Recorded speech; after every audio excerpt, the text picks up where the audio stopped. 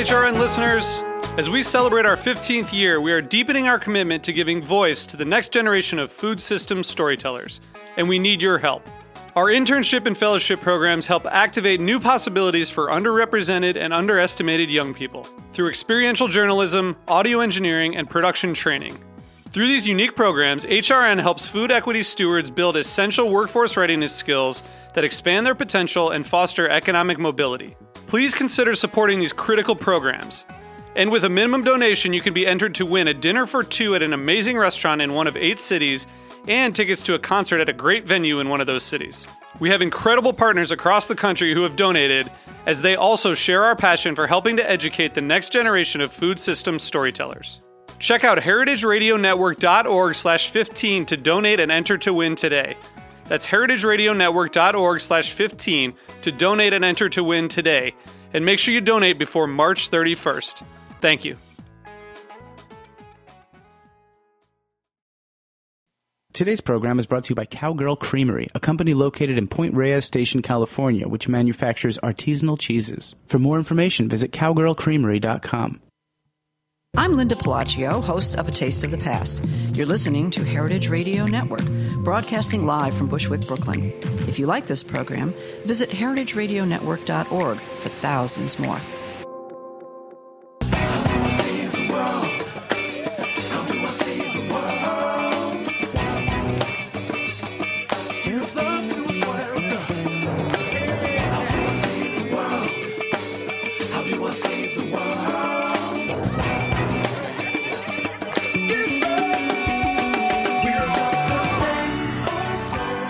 Welcome to Love Bites, coming at you live from Heritage Radio Network. Today is Monday, December 12th. I'm your host, Jacqueline Raposo. I write about people who make food. You can find my work and me as @wordsfoodart.com. I'm 35, straight, and single. This is our last show of the season, and right now my darling co-host and friend, Ben, is settling into his new gig in Portland, Oregon. Benny, I love and miss you. Cherish your friendships, folks. So, thanks, Dave. That makes me feel better already. So I'm using his absence as a chance to celebrate with a few amazing fellow ladies in writing and media.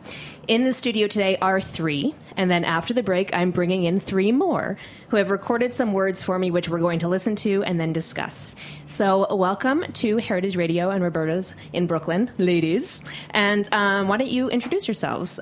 Erin, lady in chief. Why don't you start?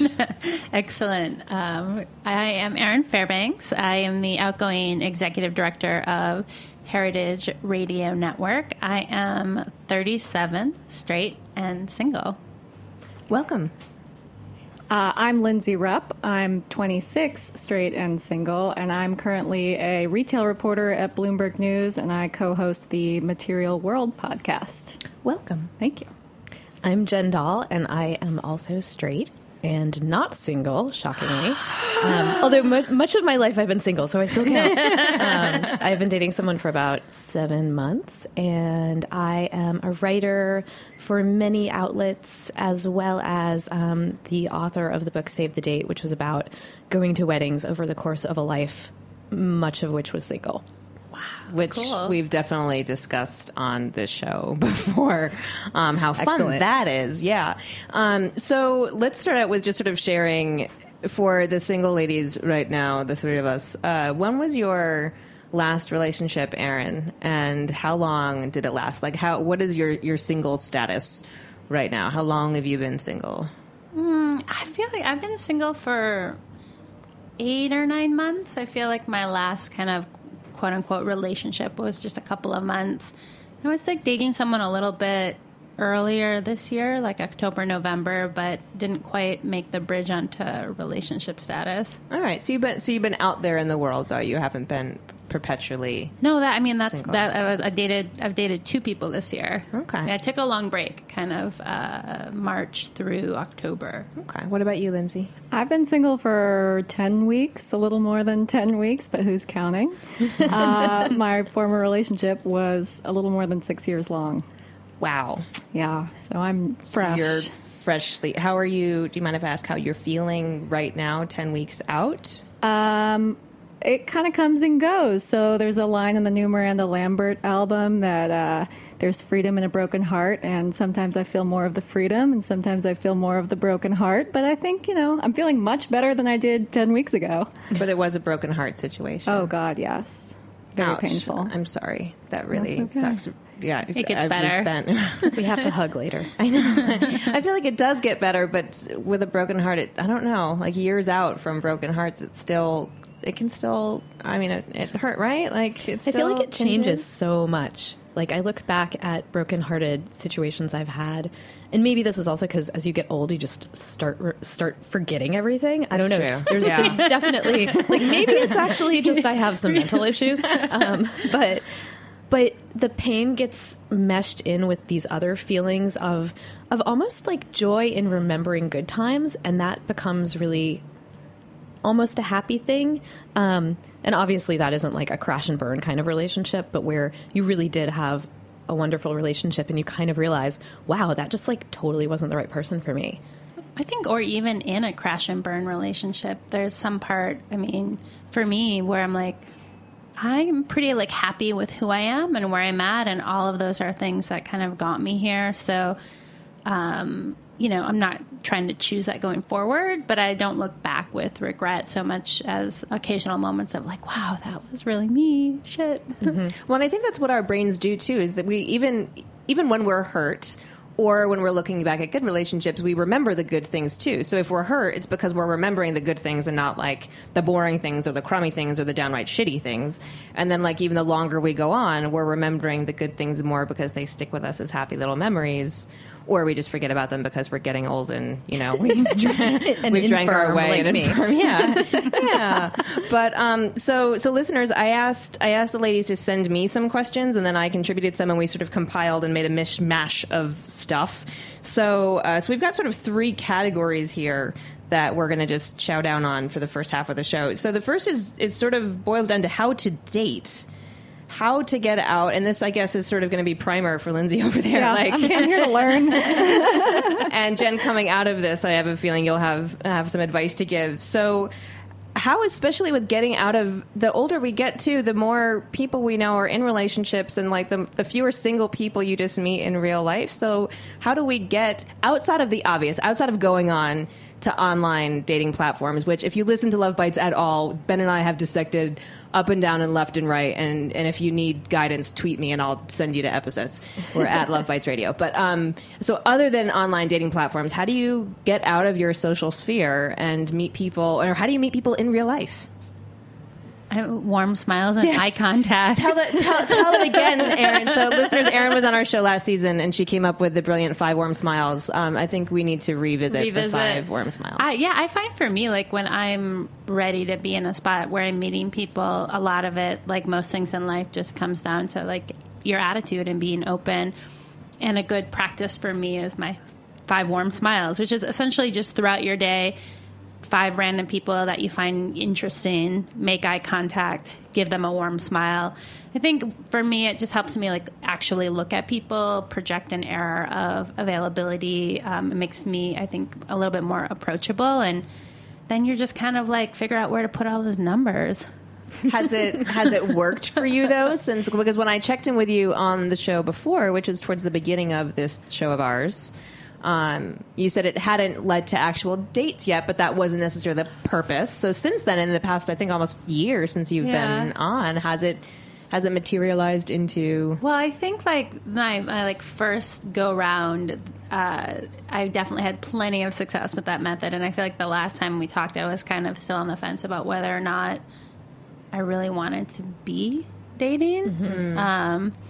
So I just haven't, I guess, mostly. I feel like when I think about the idea of dating, like I feel like the last guy I went out with, I was like, wait a minute.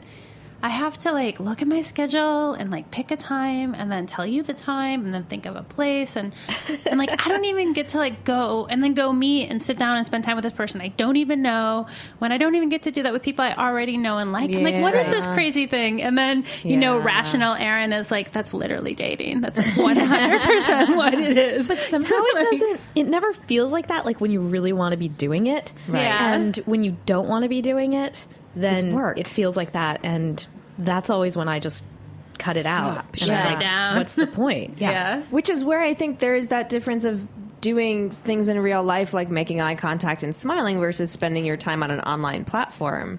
Like the guy that I'm most recently seeing, like we met in real life, and there's just something a little bit more fun and genuine and worth putting in that, like, oh, I've got to make time for a new person in my life, versus another dude who I met online who, you know, like, yeah, on paper he's great, but I don't know if we're going to, you know, mesh in real life or not. Like, there is something about, like, having seen somebody and smiled and flirted for a second and exchanged a physical number. Yeah. You know? You know they don't, like, have a weird voice and smell funny. Yeah. And the magic of Which is human your criteria. connection. You know, you actually are invested in this person because they've shown you they're a person. Absolutely. And I'm trying to, like, you know, put myself out there in minor ways. And even then I'm like, God, you're really vulnerable when you're talking to someone in real life. And when do you cut it off and walk away and leave them wanting more? It's Oh, that's a whole nother. It's scary. The walking away and leaving them. Oh, that's another mind game. I got scared at a party. I was at a party on Saturday, and I walked in and said hey to my friend, and this guy in the kitchen who was totally good looking and 100% my type looked at me and was like, man, you have such a great energy. Like, have we met before? Da da da. And I was just like, I am not prepared. And I just turned and I like ran upstairs, and then I like promptly hid for the rest of the night. And I'm like, whoa, what's going on with you? And then my girlfriend even came over. She's like, oh yeah, I was like thinking that you guys might really hit it off. And I was like, yeah, I don't want to talk to him. Oh, it's just like, but No, but maybe that's good. You know? like, but you're thinking about him, obviously. well, yeah, I did. But then I'm thinking about like, yo, what happened to you, girl? Because like, I'm not a shy person. You're not on your game right now. No. But that's so different than an interaction online where you're like, oh, will they text me back? How long do I wait before I text back? I feel like in the moment it's so much more visceral and real. Yeah. So how do we get more in the moment scenarios? How do we put ourselves into those kind of scenarios more? I mean, you Ideas? know, yoga class, farmer's market. My mom one time was like, Jen, here's how you meet someone. I saw it on Oprah. Ask them about what they have in their grocery basket and like be like, what are you going to make with those tomatoes? And I was like, that is a terrible, stupid idea. In New York, potentially dangerous. Yeah, and potentially dangerous. And I did meet my boyfriend on Tinder. But I think story. there's something about whether you meet online or in person, like having, well, also we'd sort of known of each other's existence prior to Tinder, which helps, I think, because they're a real person in your mind. But yeah, like having an openness to any situation that you go through life, you know, like kind of wandering around, smiling or being happy or feeling good about yourself. Well, I think the 5 warm smiles idea does extend to how you look at technology too, like online dating. It's like just the idea of being open and smiling and making contact with another human being. You can be online dating and be closed off and skeptical, or you can be on with an open mind. So definitely just is the approach. So now that we're going into the holidays, coupled or not, so this is, I think, is applicable to all of us, there is still this weird stigma, I think, especially against women, whether you are single, that you're not happy if you are single during the holidays, especially, like, I've got a huge family with cousins who are all coupled and married and babied. Or there's an assumption that if you are coupled, you are obviously happy this time of year because you have a partner. So do you guys feel that sort of stigma working against you on the other side? How do you work against it? What is causing this? Is this pressure really valid anymore? Or are we sort of, is it in our own heads? Like, what do you guys, how are you feeling about this idea right now, especially as we go into the holidays? I feel like Erin? people always like recommend to you whatever they did or whatever kind of worked for them. And, so your family is kind of no different. And, my family, I feel like, wants me to be happy. And so they're like a little confused. And that, I think, for a number of years felt awkward, and it felt like a little bit of like a personal attack where I was like, I feel like it was the Bridget Jones quote. She's like, under this sweater, I'm covered in scales. And it always made me want to like act out in some kind of like really dramatic way and be like, because I'm fucking crazy. But like over time, I'm just kind of like, yeah, I don't know, that's just like not. It stopped bothering me so much. And I think a lot of that had to do with me just getting more comfortable And also, instead of looking at all the things that weren't in my life because I was single, looking at all the things that really were and how kind of totally luxurious that can be. Yeah. I'm getting a ton of what people would like to be doing or think they would like to be doing in my position. So I get a lot of, you should go out and just hook up with a bunch of guys. Or if I were you, I'd be on the apps already. You need to get them on there now. Why aren't you already surfing the web for dudes? Or, I'm sure you'll find somebody soon. Have you gone out on a date yet? How long has it been? And I do feel that there's everybody just assumes, and yes, I am hurting, but I'm not so unhappy because I'm single. I'm unhappy because that relationship that I really thought was something is over. And I like who I am, and I'm learning a lot about myself, and I can be really selfish, and it's kind of great. Yeah. And so to kind of fight back against what's right for you isn't necessarily going to be right for me. I know you mean well, but it's been exhausting. Do you explain that to people though? I was at a wedding a couple months ago, and granted it was with my family in Portugal where my father's from, and so that's a different cultural society already, but I feel very confident in that too, that I'm 35, I'm very happy, I would rather be single than be married to the men who I could have married. But I was at a wedding, it was late, I wasn't feeling well, I was tired, and a cousin who's an American cousin who was there as well, of my parents' generation, just in conversations, you mentioned two of my siblings who are coupled, was the two of them I don't worry about, but you and my other sister who's single was I don't know if you two will ever get married. And she said it just like this thing. And so I immediately, it was all of my independence and feminism just went out the window. And I was I don't want children, so I'm not in a rush. And that's, and that's hard for some men because they do. And all of a sudden I was making apologies and explanations that I don't believe in. It was just because I didn't, it's my guard was down. Well, and it's so enmeshed in cultural expectation. People think this is the next thing you have to do. And then once you're dating, when are you going to move in together? And then when are you going to get married? And when are you going to have kids? And people think that they can check you off once you're situated, even though that has nothing to do with how happy you are or how, you might be really happy being single. I think one thing you can do is turn around in that situation and be so how's your marriage going? That's, Which could be dangerous. Which could be dangerous. That's why I I don't really want to know. I should have had, I just should have had a comeback ready. And but I never think... But I feel the same way. Yeah, I think that there's this sort of secret pressure, and it's people care about you, so you don't really want to respond, angry. But I walk away from those conversations thinking, well, wait a minute, that's not me, Yeah. Or what about saying, I'm just really happy right now, and I'm taking this time for myself? Yeah, I should. And then if they pressure you, they're a total asshole. Well, God forbid you say, I'm really unhappy right now, but I'm taking this time for myself. Which is also okay. That just struck a faint cold fear into my heart. That actually will get them to shut up more than anything. I know. I just need to bring David around with me with a button. I'm just going to have Dave walking behind me everywhere. Dave, can you press the button, please?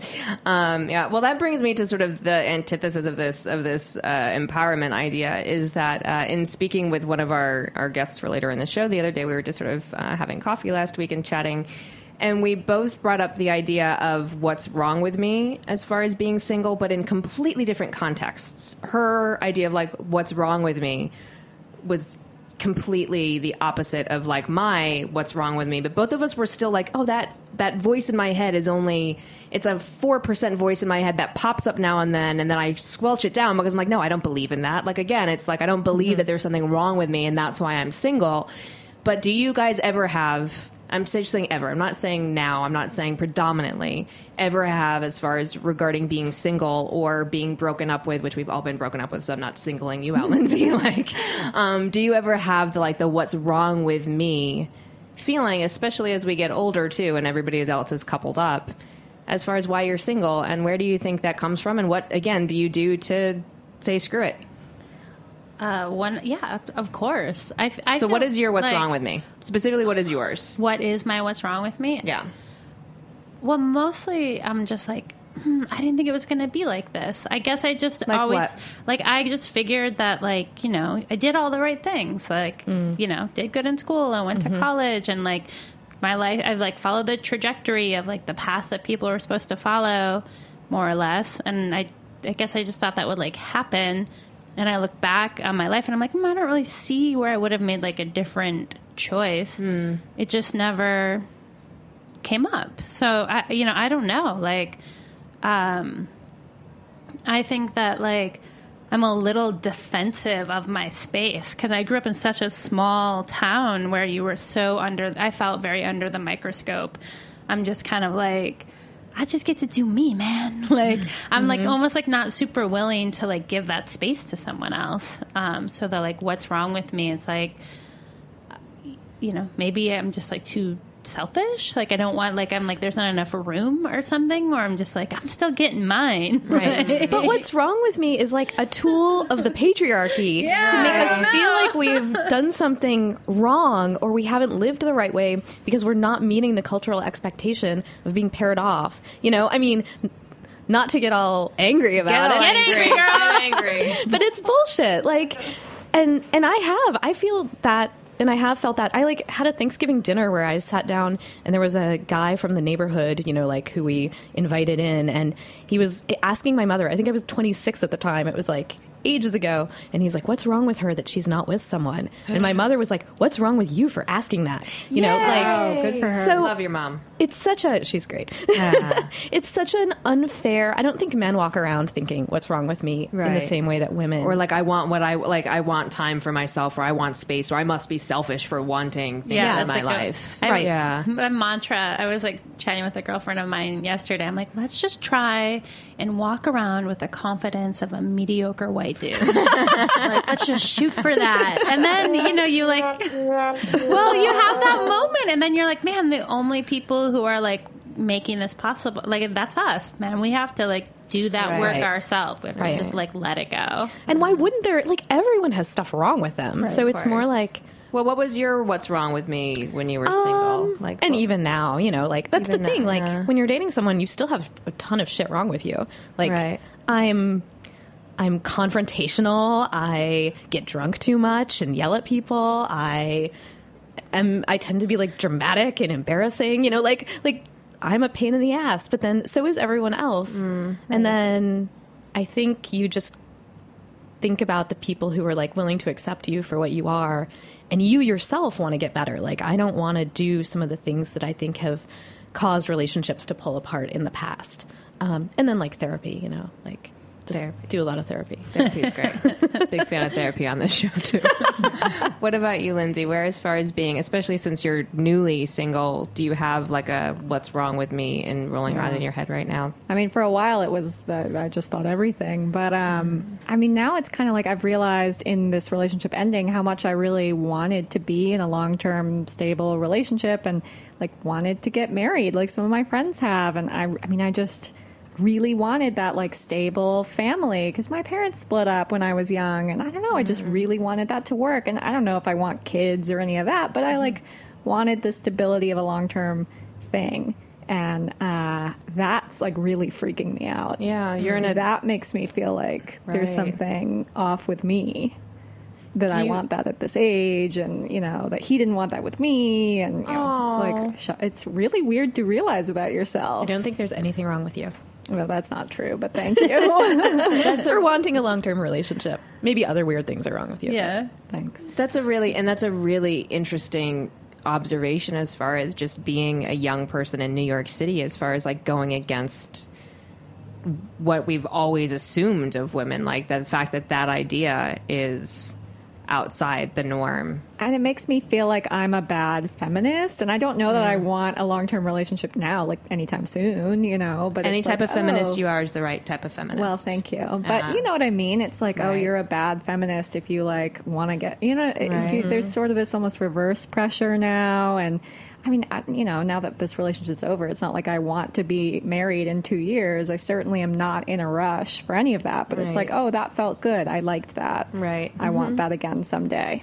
I think the most feminist thing you can do is acknowledge the stuff that you need for yourself and how to enact that stuff.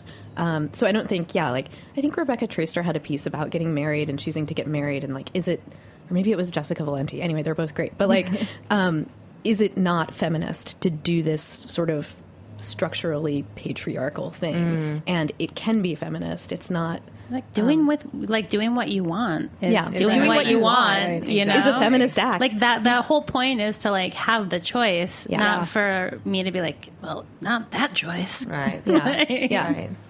Exactly. Lovely. Well, thank you for sharing, ladies. We're going to have to take a quick break, and then when we come back, we're going to continue. But before we do that, I want to take this time to remind you that this is our last live show of the season, so it's the last chance for me to personally ask you to support Heritage Radio Network, a nonprofit member-supported radio station bringing you 30-plus amazing shows every single week. We have a small, strong, and mighty team down here, and Ben and I are so thankful for the work they do to help us bring you these stories. So please head to heritageradionetwork.org right now, click on that beating heart, and donate to HRN. Ben and I will truly love you forever for it. We will be right back.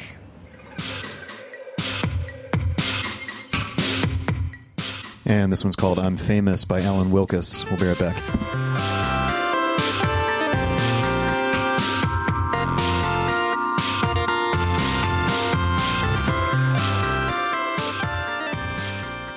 Today's program is brought to you by Cowgirl Creamery, a company located in Point Reyes Station, California, which manufactures artisanal cheeses. In 1997, Sue Conley and Peggy Smith opened Cowgirl Creamery in Port Reyes Station, a picturesque postage stamp of a town on the coast about an hour north of San Francisco. They started with an old barn, made it beautiful, put in a small plant for making handcrafted cheese, bought organic milk from the neighbor, Strauss Family Creamery, and before long, the world found them. Cowgirl Creamery cheeses are sold to over 500 stores, independent cheese shops, farmers markets, and restaurants, and nationally through Whole Foods Market. For more information, visit cowgirlcreamery.com.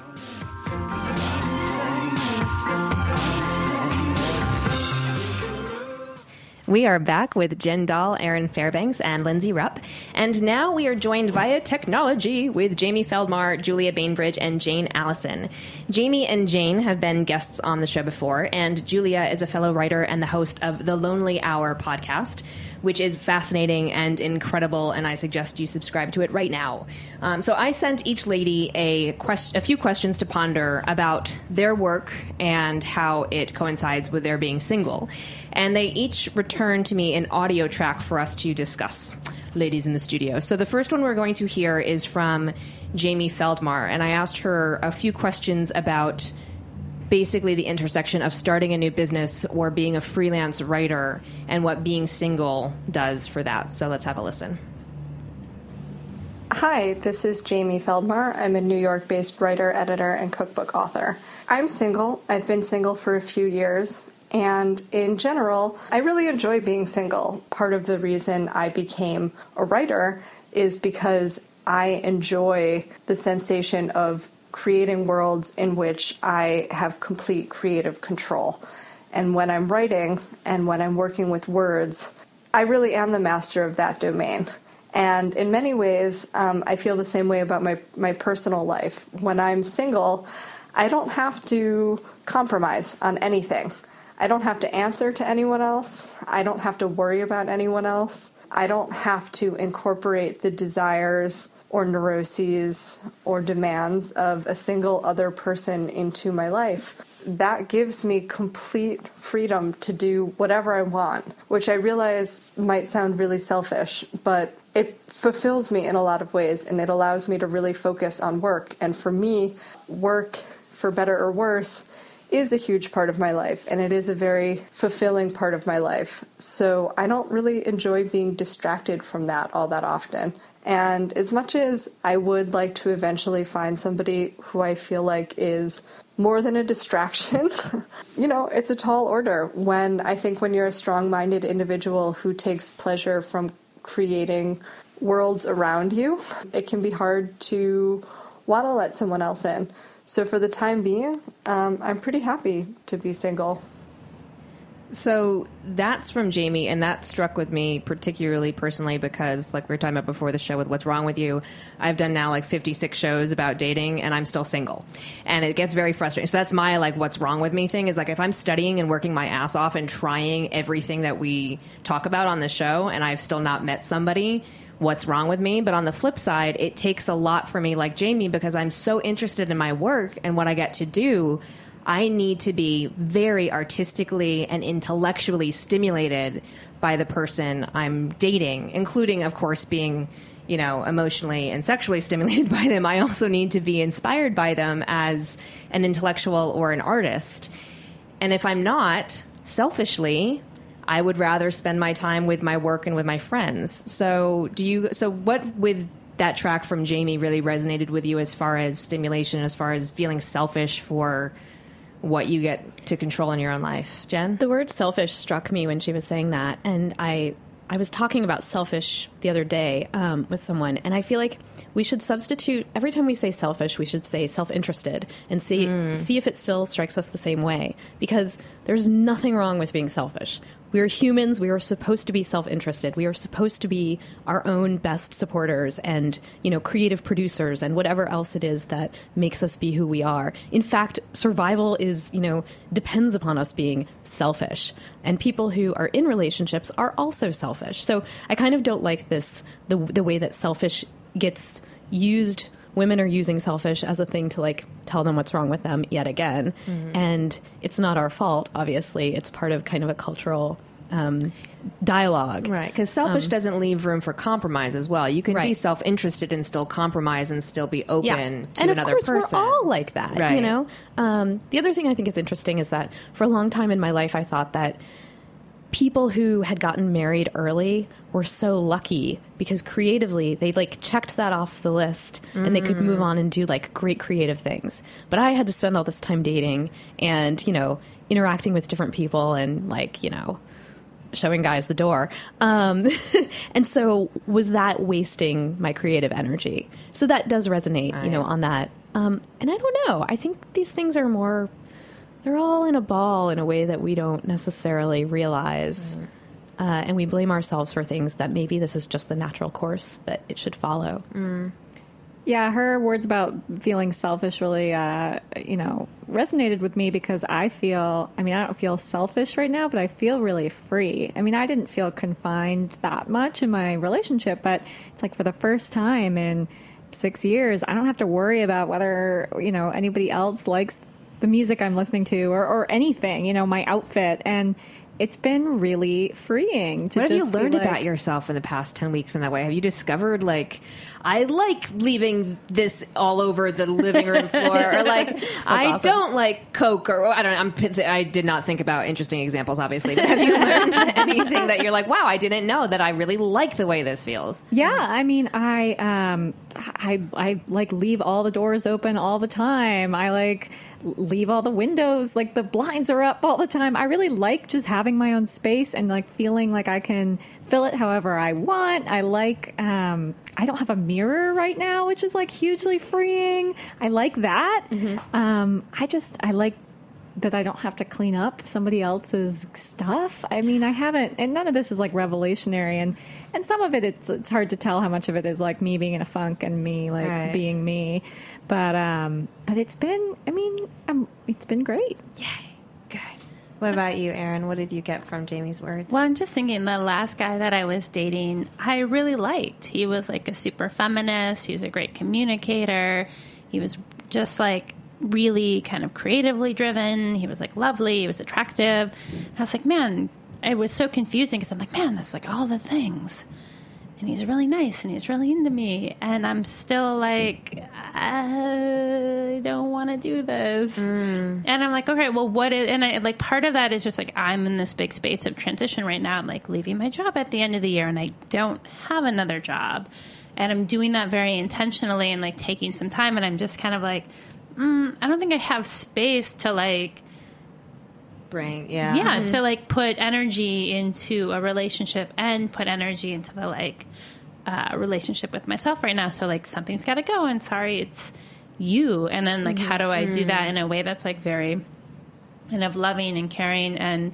But it was a little weird where I'm I gotta choose, and I'm choosing me. Yeah. You're great, you're awesome. You're you're if I had a little wish list of stuff, here you are. So it felt a little bit the universe being just see, girl, just see. Yeah. Well, one thing that Ben came up with, the thing at some point, Benjamin, I miss you, I love you, is that timing isn't everything, but it sure as hell is a lot. And I think, like, regarding what you were just saying and what Jamie, we had discussed this before she'd sent me the track, she was like, this is probably just the way that I'm feeling now. Like, this could change too. Like, this is where, because she's in a transitionatory period with her job as well. And right now in her life, she's so focused on her work and in love with her work. But in a year or 2 or 5 or whenever, her creative focus may shift as well. And it's all okay. Like, wherever you are, as long as you're not harming somebody else by deceitful action, it's all okay, right? Yeah, and even then sometimes. And then,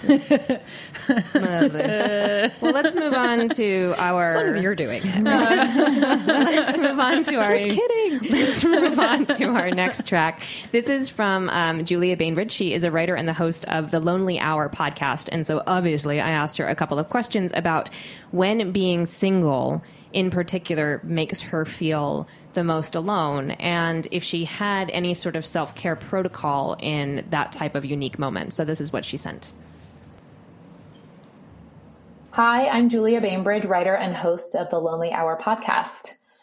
Like the other women on today's episode of Love Bites, I'm single, and sometimes that means I'm lonely. It's a particular kind of loneliness when you're single, you don't necessarily want to be, and you can't imagine a time that you won't be. That's what happens with me anyway when I attend weddings these days. I know it's cliche. The single girl feels jealous watching her friend get publicly chosen for life by a man who's in love with her or him. And it didn't used to bother me, but the past few weddings I've been to, I've been the only single bridesmaid, the only single woman at my table, and it's just become less unnoticeable to me. So what I do is I take time to myself. I know that sounds somewhat counterintuitive since the issue is loneliness and the cure is aloneness, but it works for me. In those situations, I take myself home when I want to. I don't put pressure on myself to stay up with the rest of the wedding party and bawl out until the early morning hours. I do my duty and I enjoy my friends, but then I go back to my hotel room and I usually take a bath and I read and I enjoy myself. And as I do that, I think how that time is so rare for those people who are coupled. I lean into the fact that the room and the evening are all mine. And I feel better about my situation. I even feel lucky. So, weddings. Weddings are fun when you're single. Listeners, I wrote a piece about being a cliche at weddings, and we did a whole show about going to your ex's wedding. We've talked, Lindsay's giving me eyes. Terror eyes. Yeah, I went to the wedding of the man I dated for 10 years, and so we did a whole show prepping me up for that. So, weddings are hard, but I love her self-care protocol for that. So where are you guys as far as, especially Jen, you wrote a book about the bridesmaid thing. So, where are you guys with the idea of being the single lady, especially at celebratory moments? And on the flip side, also leaning into the celebrations of being single. Have you ever tried something like that when you're in that situation? I've realized recently that weddings are probably some kind of trigger for me, like they are for everybody, which is why I wrote a whole book about going to weddings and kind of being a disaster at them. And recently, I actually went to a wedding with my boyfriend, and I was still a disaster at that wedding. So I think there's something nice about that in a way, you know? Like you don't change that much. Right. And I think her advice is really lovely.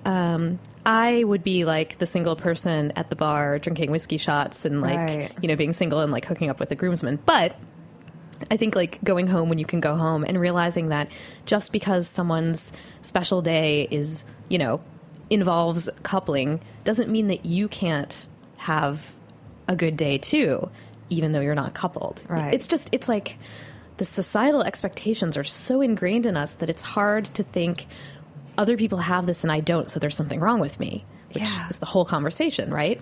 But if you can free yourself to think, actually, this is just a life that they're choosing, this doesn't have to be the paramount goal for everybody, then maybe it opens you up to feel just kind of like this is a fun party with an open bar. And even if you do want to get married, even if your goal is the couple is being the one in the dress, if you're not that person at the wedding, I'm the same way where when I go to weddings as the single girl, I have to be having fun with everybody else. Mm-hmm. But I love the idea of just being so self-possessed and so in your skin that you can have this being the supportive friend or the supportive relative, and then not having to, like, I put on the armor of like, look at me, I'm great. Right. I'm doing so well, and I have to look fantastic, and I have to look happy and self-possessed rather than just being happy and self-possessed. And that's what I love her. I mean, this can just be another average night for you. It doesn't have to be the sort of New Year's Eve celebration. It's not your wedding. It's not your wedding. Yeah. I love the and I'm a big fan of bubble baths. So the idea of having a glass of wine and a bubble bath is like, What about you, Erin? I feel like those kind of like lonely moments come up with me more around kids, where I like hang out with my friends or my family, and like, you know, Christmas holiday or birthday, and I like see it's like a frame, it'll be like a picture snapping in my head. I'm like, oh, I know that moment, like I want that moment in my life, and it's like the, you know, moments that are like very much a part of like how I grew up and part of pop culture, and like I definitely will feel that kind of like rising in me. And in that like kind of moment of sitting across, like in the room, just trying to practice a little bit of like non-attachment. Like there's not a finite amount of the stuff in the world. Like they're having it doesn't detract from like me or the potential for me, and like just creating space to be happy for them and feel sad at the same time, and not feeling like, oh, because it's this way for you, it has to be this way for me. Like I can feel however I want to feel, that's fine. That's a really good thing for people to keep in mind in that moment. I think that's a really good mantra to have.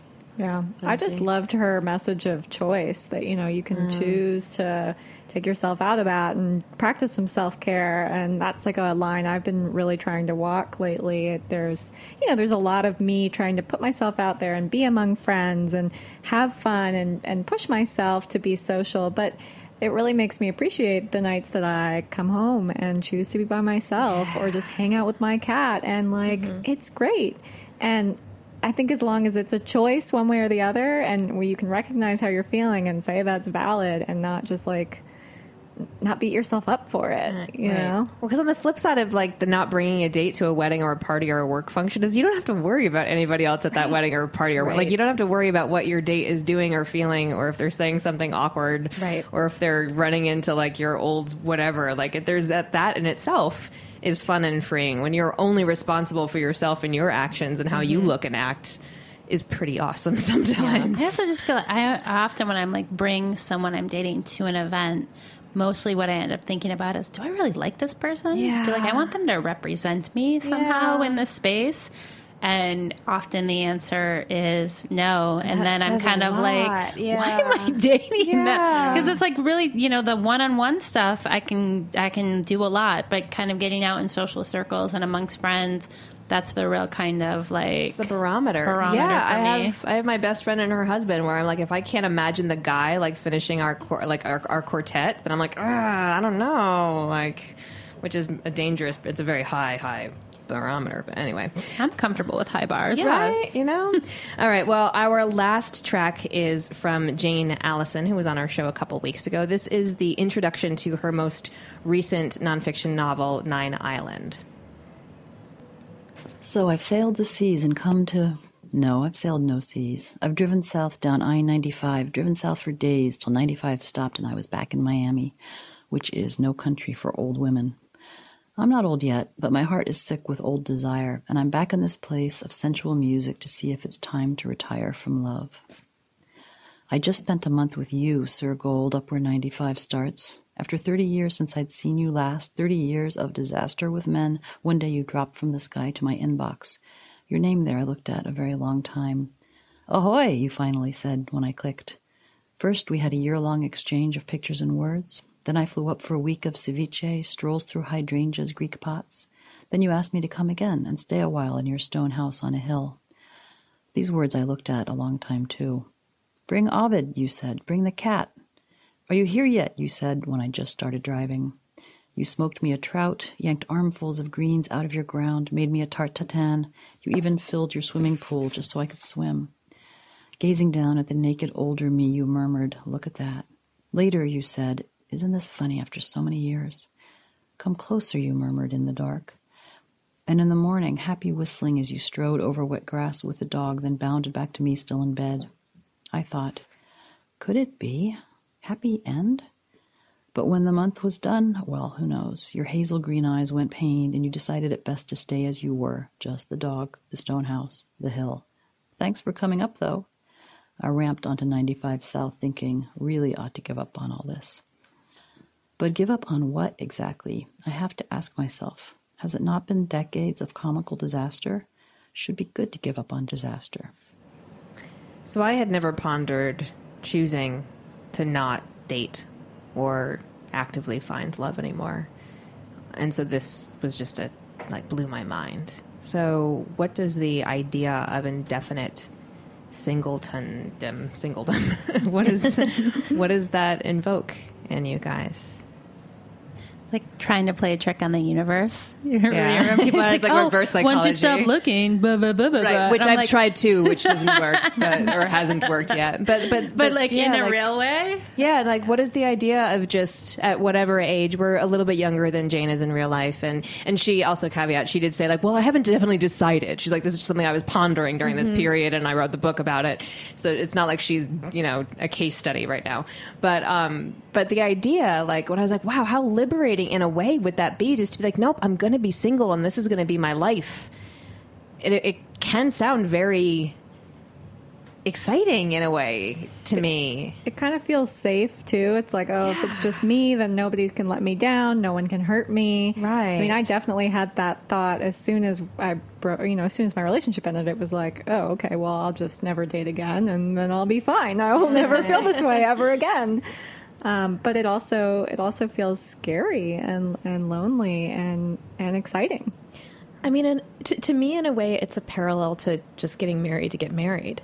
Because the thing, relationships aren't about choosing the end before you go through the process, Right. But what if you're tired of the process, too? Well, I totally advocate taking dating breaks. And, I mean, however you do it. There have been times in my life where I've been like, just not into it. And it would even be like a guy would be sitting next to me on the couch kind of being like, oh yeah, like, is stuff going to happen? And I'm like, I just, no. Yeah. Please leave. Right. And I think those, like, when we listen to ourselves, we're telling ourselves whatever it is that we need to hear, as long as that voice needs to be stronger than you must get married by TK year, or you must, be single forever. I feel like I had my palm read last year in like this kind of random, very brief way. And one of the things that the guy said was, he's like, oh, well, don't worry. He's like, you don't have to look. That's not your job. You're going to meet someone. You're going to meet someone when you're 39, but he's going to find you. He's busy right now. He's in school. So, just work on your happiness, and like, that's your job. And I like kind of walked away from that moment and thinking like, well, what would it be like? What would it be like if I behaved as though everything this person just told me was 100% true? Like, what actions would I choose tomorrow if I knew for sure I was going to like take care of this life partner thing 3 years from now? Right. And I felt like that was just kind of an interesting way for me to try on a couple of different things and see like what I was actually really into then. And I feel like you should write that as an HBO series. Like, it's amazing. So did it change your actions for a while, or is it something you're just still pondering? I feel like I went through like one of the other things I hear my coupled girlfriends talk a lot about is really feeling like the door to sexual adventure is off the table for them in a way that they had always hoped, would be a part of their life. And so I feel like that was where I ended up spending a lot of time in the kind of like, well, why not? Like, why not just like try it? Why not put yourself out there? Why not explore this? Why not? And I feel like I kind of took some steps in that direction. But then I was kind of immediately confronted with the fact that, like, if you're giving me a lot of orgasms, I'm going to become attached to you. And then that got messy, and I was like, okay, so I don't know if that's going to work for me. And then I took a break. So who knows? I want the name of this palm reader, and also the men who you've just mentioned. Please. Well, because but it's funny because actually Sarah Eckel, who is how I got introduced to Jen, had mentioned when we had her on the show that one of the things that she hears the most from women and that she's passed on in her book is that by the time women, especially women who find their partners later in life, their biggest bit of advice is like, don't worry about, like, I wish that I hadn't worried so much through the years that I was single, which is great to say, like, once you're past that point, obviously. Mm-hmm. But it's like the idea of like indefinite why can't I say the word that I want to say? Singledom. The idea of definite weird. Singledom. I know it right. So the idea of indefinite singledom to me is just, I don't know, the idea that it's not so like, oh, I'm just going to let life happen. Especially because I have this stupid show where I have to like study and test and date. And listeners, one of the reasons why we are expanding to be a relationship show in 2017 and not just a dating show. But it's like the whole purpose of the show was to get out there and to try things, and so that Ben and I could, and it worked for him, and here I am. So the idea of just choosing and just seeing what happens, I think, is both liberating, but also could be maddening for a type A person like me who likes to have a task to do. So I feel like, to me, the task of choosing not to date forever and sticking to it, I don't know. For forever me, it might be sounds too fun. long. I know, it's probably I feel like too the long. best, some of the best advice I've gotten this year in general is like, hey, maybe try taking smaller bites. Like, not forever. How about a week, 3 weeks? I'm never going to drink. I'm not going to drink for the entire year of 2017. Like, why don't you try like 1 week? Why don't you like try 1 week and then go from there? Right. Like, just set yourself up to win. Be a little happier with like 80%. Well, speaking of smaller bites, we are over time.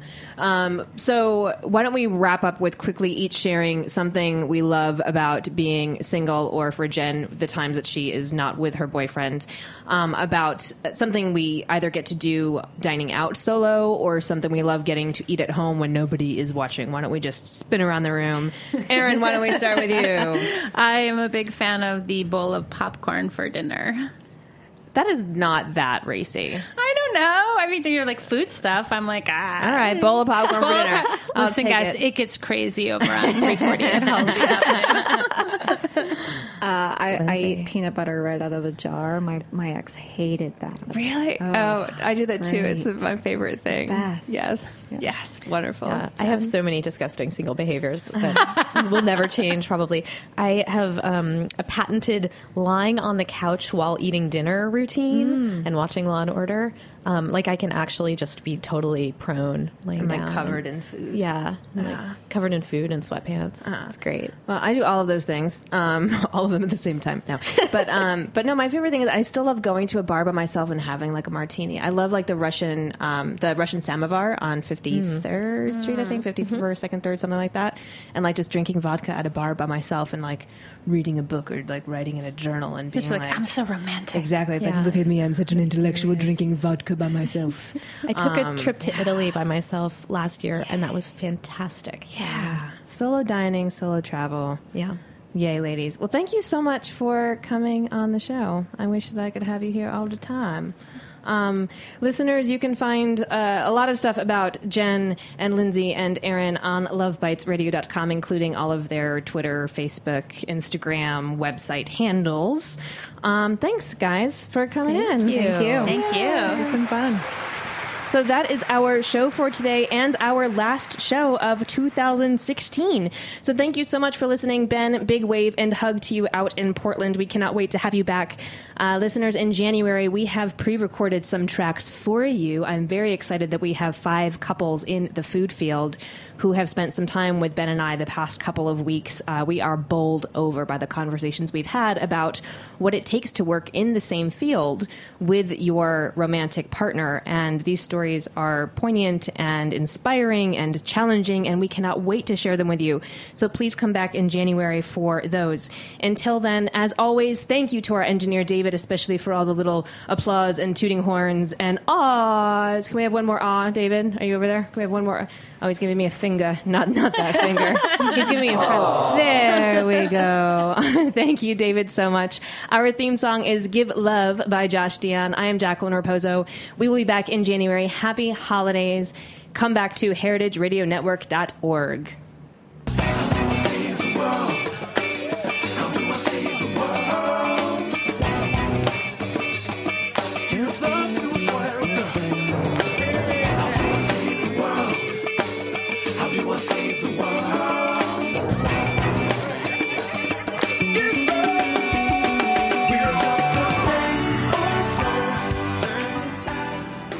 Thanks for listening to Heritage Radio Network, food radio supported by you. For our freshest content and to hear about exclusive events, subscribe to our newsletter. Enter your email at the bottom of our website, heritageradionetwork.org. Connect with us on Facebook, Instagram, and Twitter at heritage_radio.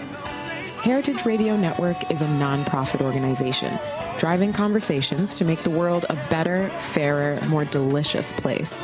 And we couldn't do it without support from listeners like you. Want to be a part of the food world's most innovative community?